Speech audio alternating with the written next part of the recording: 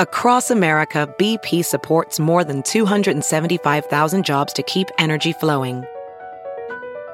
Jobs like building grid-scale solar energy in Ohio and producing gas with fewer operational emissions in Texas.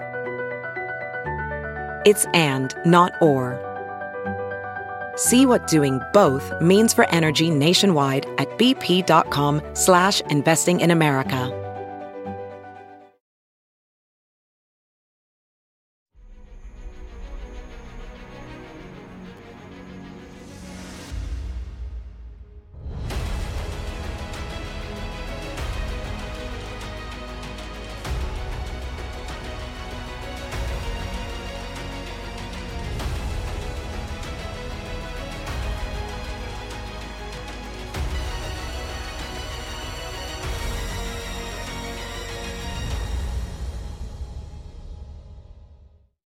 Hi, everyone. Judge Andrew Napolitano here for Judging Freedom. Today is Tuesday, July 25th, 2023. Colonel Douglas Macgregor joins us in a moment. Has Ukraine already lost the war? But first, this. Welding instructor Alex DeClaire knows firsthand how VR training platforms like ForgeFX can help meet the demand for skilled workers. Anywhere you go look, there's going to be a shortage of welders.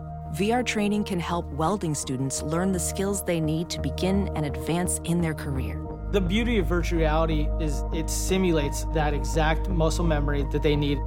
Explore more stories like Alex's at meta.com/metaverseimpact.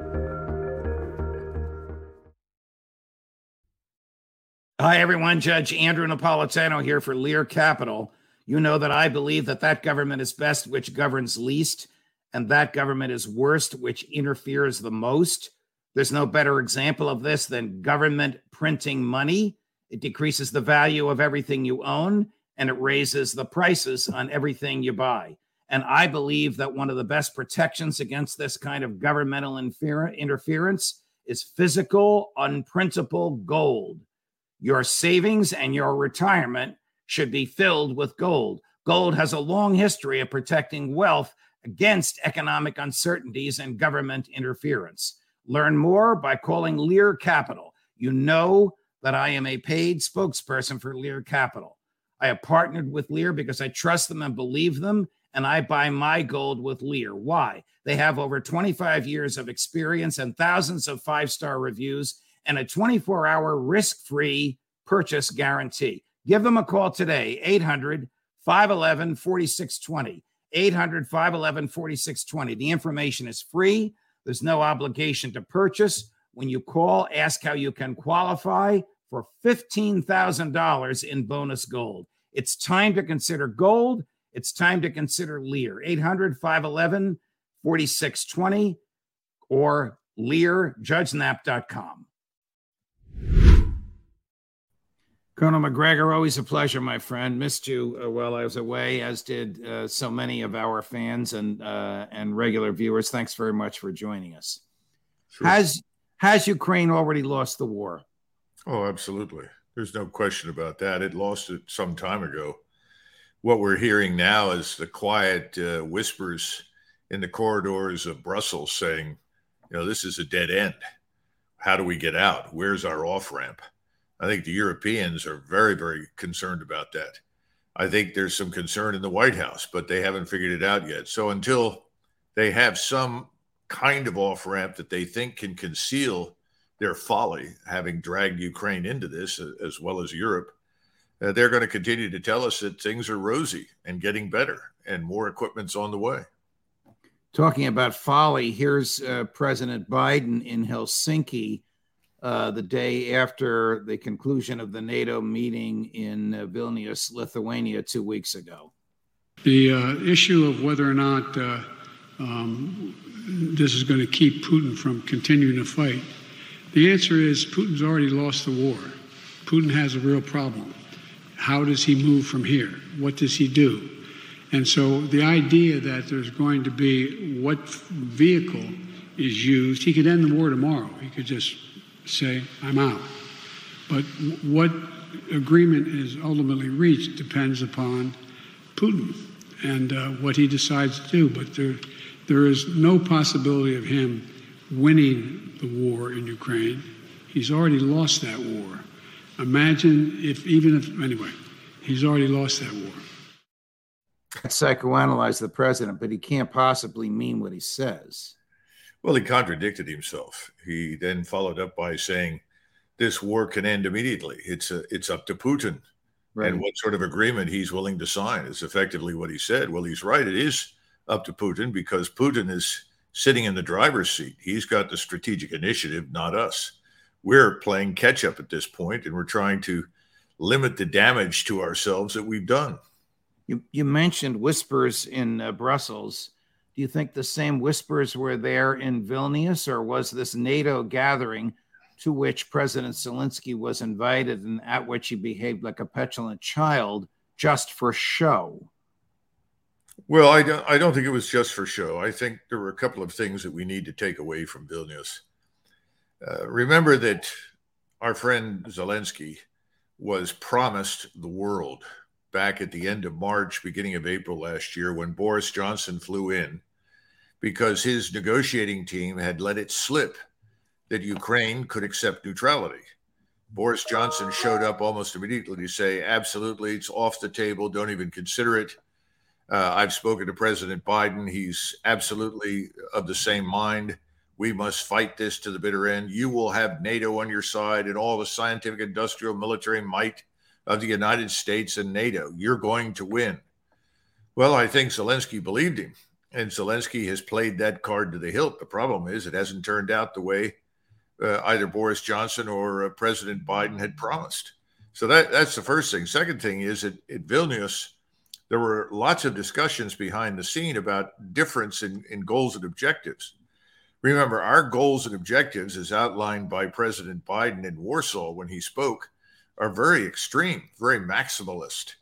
The Chancellor of Germany grabbed President Biden and said, look, we don't want to destroy Russia. That's not what we're about. And he's not the Lone Ranger. Others are saying the same thing. Listen, we don't want to destroy Russia. We want to end the conflict. Well, we're still in the business of trying to destroy Russia. That's the problem. And that's going to promote the fragmentation and, I think, disintegration of NATO. Is it realistic for NATO to have articulated the view that when the war is over, Ukraine will be a candidate for membership? I mean, who knows if Ukraine will exist as a nation when the war is over? Well, I think that's right. And right now we have no idea what will emerge from this. And as we said before, yes, Mr. Putin now has to make some decisions. But his decision involves, do I march all the way to the river? Do I have to send Russian forces straight into Kiev? Is that going to be enough? If that's not enough, then do I have to mobilize another 250,000 troops and move further west? This is the question for the Russians. The Russians have moved cautiously, deliberately, and incrementally. There's a reason for that. Mr. Putin doesn't want a war with the United States or NATO if he can avoid it, or both. And so he's moving very carefully and deliberately. He's now in the position to say, look, the Ukrainian army is melting away. It's falling apart. For the first time, large numbers of Ukrainian troops and units are actually coming over to the Russians saying, we've had it. We can't do it anymore. What the Russians are trying to do now is goad the Ukrainians into committing their last reserves. That's about 10 brigades, maybe 30, 35,000 troops. If they can goad the Ukrainians into committing those, the Russians can chew them up. Once they're gone, there's nothing. And the Russians know that. So I think that's where they are at the moment. So this offensive, which is moving north and to the west, up in the northernmost region near Kharkov, that's part of it. But you now have Russian forces all up and down the line, gradually, deliberately moving forward, inviting the Ukrainians to attack. Surely what you have just told us is known to the CIA and to the American military and to Jake Sullivan. I don't know if the president understands it, but still they persist with their nonsense. Here's Sullivan about a week ago that Ukraine can win this war and the United States can help them do it, and we don't have to put boots on the ground. I can't speak to what's in the mind of President Putin. All I can say is that the basic U.S. position in this comes down to a single clear point, which is we are going to support Ukraine without having U.S. boots on the ground and American soldiers fighting Russian soldiers, and that will remain consistent throughout the course of this conflict.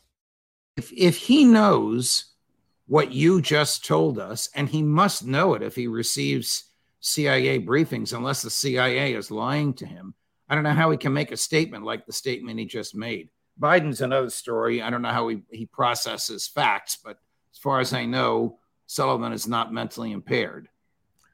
Well, no, presumably not, but he's not going to tell the truth at this stage.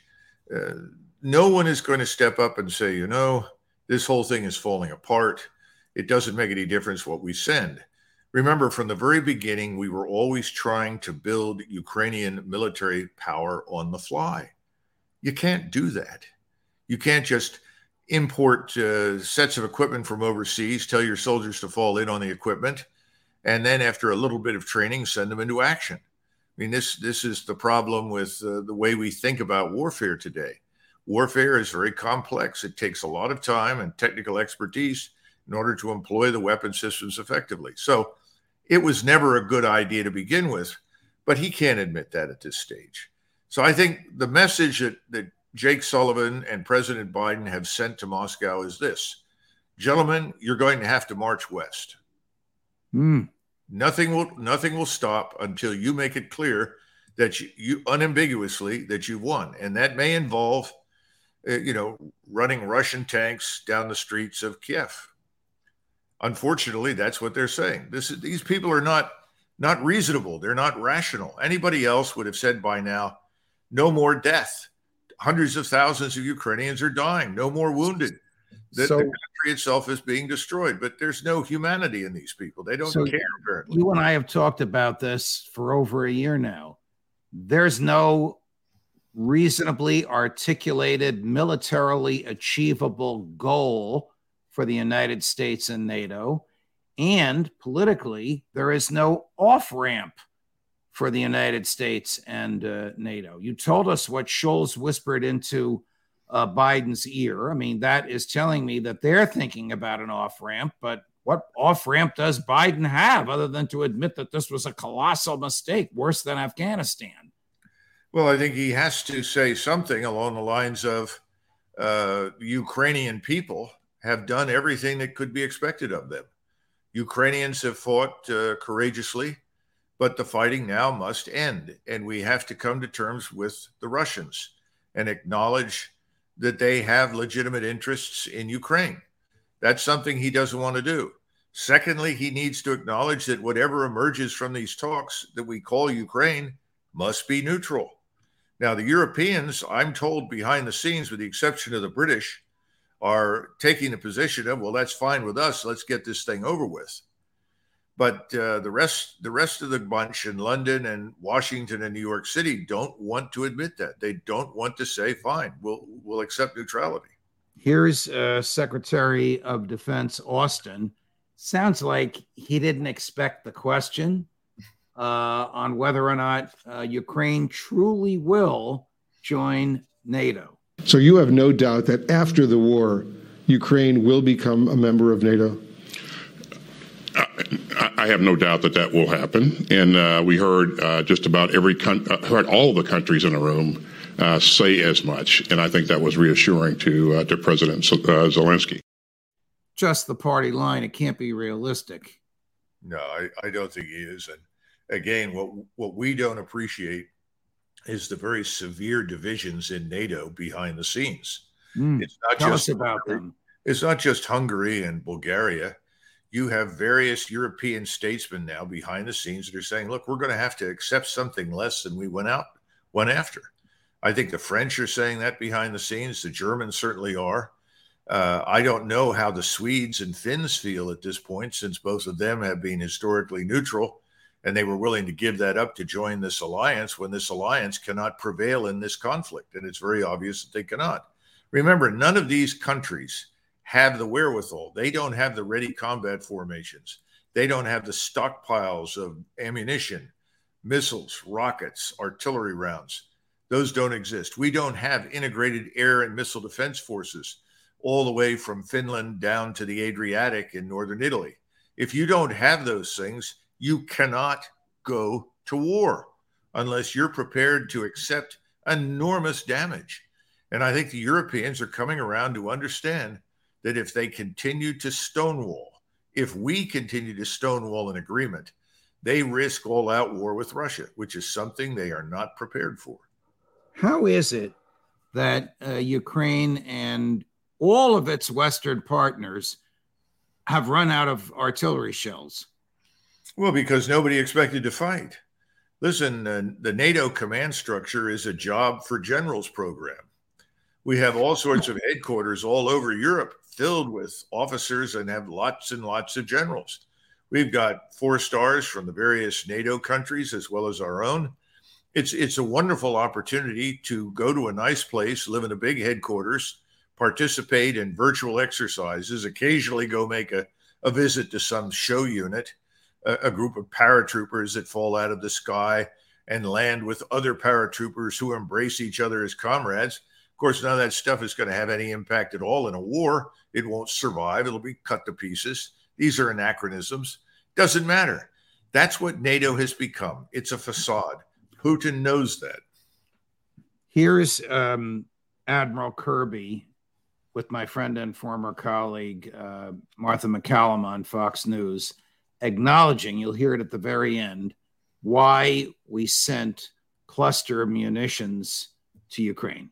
What they really need are the 4 A's: artillery, ammunition, air defense, and armor, tanks. And on all 4 of those, we have provided an extraordinary amount of support at, quite frankly, unprecedented speed. Those are the 4 capabilities they need most. And if you look at the packages, we just announced one yesterday, and there's going to be one here in coming days, you'll see that we are really trying to get them those kinds of capabilities. Now, look, the F-16s will get there probably towards the end of the year, but it's not our assessment that the F-16s alone would be enough to turn the tide here. What they really need more than anything of all those 4 A's is artillery. And that's why the president made a difficult decision to provide cluster munitions as a bridging solution as we build up our production capacity of normal, conventional artillery rounds. That's what they're firing thousands of them a day. It's really a gunfight. Stated differently, we don't have the artillery shells to send them, and so we sent cluster bombs. Right. Well, he's at least for once, he's being honest. He's telling you the truth. We purchased a huge quantity of 155 millimeter ammunition from the Koreans. I'm talking about the Republic of Korea. We paid a very, very high price, I'm told. I don't know what the exact sum was, but it was certainly a lot more than the ammunition was worth. We've run out of options, frankly, and our industry has no surge capacity. In other words, we're not in a position to say, well, we produce 100 of X every month, but we want to surge now to 500 or 5,000 a month. We don't have that capacity. We can't do it. So you're talking about things that might make a difference that won't arrive for months. And frankly, by the time the F-16s show up, all the airfields and airstrips in Ukraine are probably going to be in Russian hands the way we're headed. Here's General Milley. I think you'll agree with him on the F-16s are not going to get there, if at all, for a long time. Do a quick math drill here. 10 F-16s are $2 billion. So the Russians have hundreds of 4th and 5th generation airframes. So if they're going to try to match the Russians 1-for-1 or even 2-to-1, you're talking about a large number of aircraft. That's going to take years to train the pilots, years to do the maintenance and sustainment, years to generate that degree of financial support to do that. You're talking way more billions of dollars than has already been generated. How much longer can the war possibly last? The F-16s will never, by the time they get there, there'll be no Ukraine government to receive them. Well, I think that's the real risk at this point. How long will it take once the decision is made by the Russian side to break out of all of these defensive positions and move all the way to the Dnieper River? I don't think it's going to take very long. Again, what the Russians do is that they carefully move forward their integrated air defenses. Then they move forward their strike systems. Once they have achieved another bubble of protection with those systems, then they'll move forward the maneuver troops. And again, this will happen over and over and over again.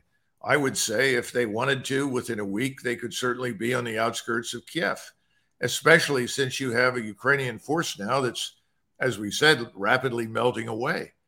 And there's no more faith or confidence in Ukrainian forces. We're told that Ukrainian commanders are arguing with each other over whether they fight or they retreat. And they're openly telling each other, look, this is it. We don't have any more. We've got to fall back. And then people hang up the phone in disgust or anger because they know that's true, but they feel like they should stay and fight. This is the wrong kind of situation to be in an army. Let me tell you, this thing is falling apart, and a lot of people are going to be killed unless we can come to the negotiating table, because you take most of your casualties during retreats and withdrawals. Do Ukrainian commanders shoot Ukrainian deserters? Well, I know that there has been talk of that, and we have a couple of videos that were posted on Telegram that show us that going on. In one case, after talking to a group of Ukrainian soldiers inside a bunker, they just said, "We've had it. We're worn out. If we attack, we're just going to be killed." And so he comes out and rolls a grenade into the bunker and kills everybody. At some point, that can't work, because you're talking about large numbers of people, and they'll turn their weapons on you. I don't think that's a viable solution.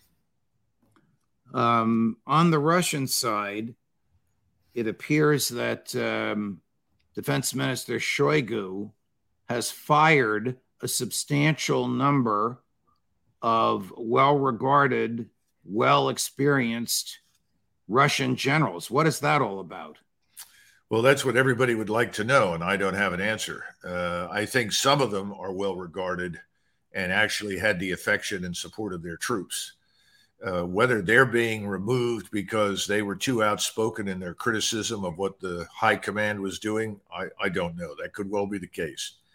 During World War II, the biggest problem that we had with George Patton wasn't what his army did as much as it was what he had to say publicly, because he was extremely critical. And when he was killed at the end of the war, General Eisenhower and a lot of other people were relieved that he was gone, because the last thing they wanted him to do was to go public and tell the truth about all the things that were wrong in the way we conducted the war.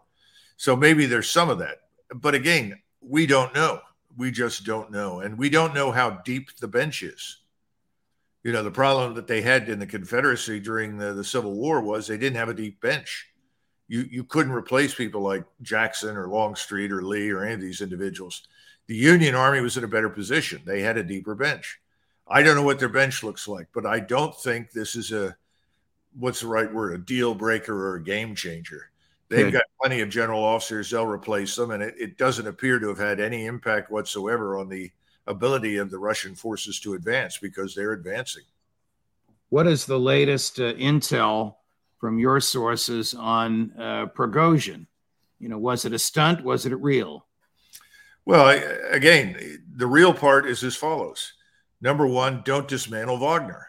In other words, we want to keep this around. Please don't put us out of business, because Shoigu and Gerasimov both wanted to dismantle it. So they came to a resolution, and the resolution was those that want to stay part of Wagner can do so. Those who are willing to join the regular army, they're free to do so. And so we're down to 8,000 members of Wagner that are now repositioned in Belarusia, and the rest have been integrated or assimilated into the Russian armed forces. And the second part of it was, look, President Putin, we love you. We don't hate you. We're not trying to remove you, but we really, really, really would like you to take the gloves off and hammer the living daylights out of these Ukrainians to get the war over. Now, in his defense, we've seen the gloves come off. We saw them come off quite recently with this new offensive that is breaking through up in northeastern Ukraine in the direction of Kupiansk, and then they're turning also north towards Kharkov. So that offensive is underway, and that is undoubtedly gratifying to many in the senior ranks as well as the Russian population. But you saw these strikes on the very outer edges of Ukraine against the naval facilities or dock facilities right on the river that borders Romania and Ukraine. Now, there were a couple of reasons that happened. part of it is bound up with the collapse of this grain deal and the attacks that were launched on grain storage and fuel storage in Odessa. They had to stop the arrival of ships coming in that were supposedly empty, but were carrying weapons and ammunition for the Ukrainians. So that had to end. But this strike up along the river is much more important because it's right on the border with Romania. And these are accurate strikes from drones and missiles. And the message there is a very important one that NATO can't miss. And that is, if you decide to intervene in the last hours of the survival of this Ukrainian regime, and you cross the Polish border, the Romanian border, or you cross into Moldova with the objective of crossing then into Ukraine, as soon as you step foot on Ukrainian soil, you are going to be annihilated. How anxious are the Poles to enter this war with troops on the ground? I mean, can this happen by accident?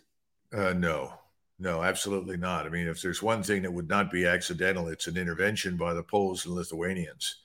I think what they're still trying to do is drum up support from us. My great concern is not that we'll say, well, we'll go in with you. We'll say, well, if you go in there, we'll support you as much as we can. And if you're attacked, well, then we'll come to your aid. I mean, that's my concern, that a dumb remark like that would then unleash 5,000, 6,000, 7,000 Polish and Lithuanian troops to move into it.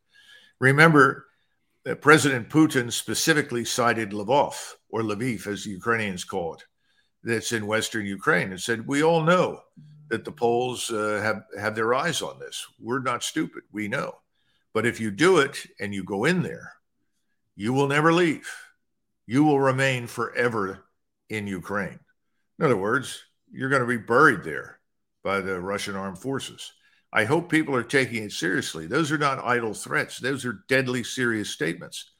So I hope the opposite is true. I hope that Jake Sullivan is on the phone on behalf of President Biden to the president of Poland and saying, look, Duda, we love you. You've done all you can, but don't march into Ukraine because NATO as an alliance is not prepared for war.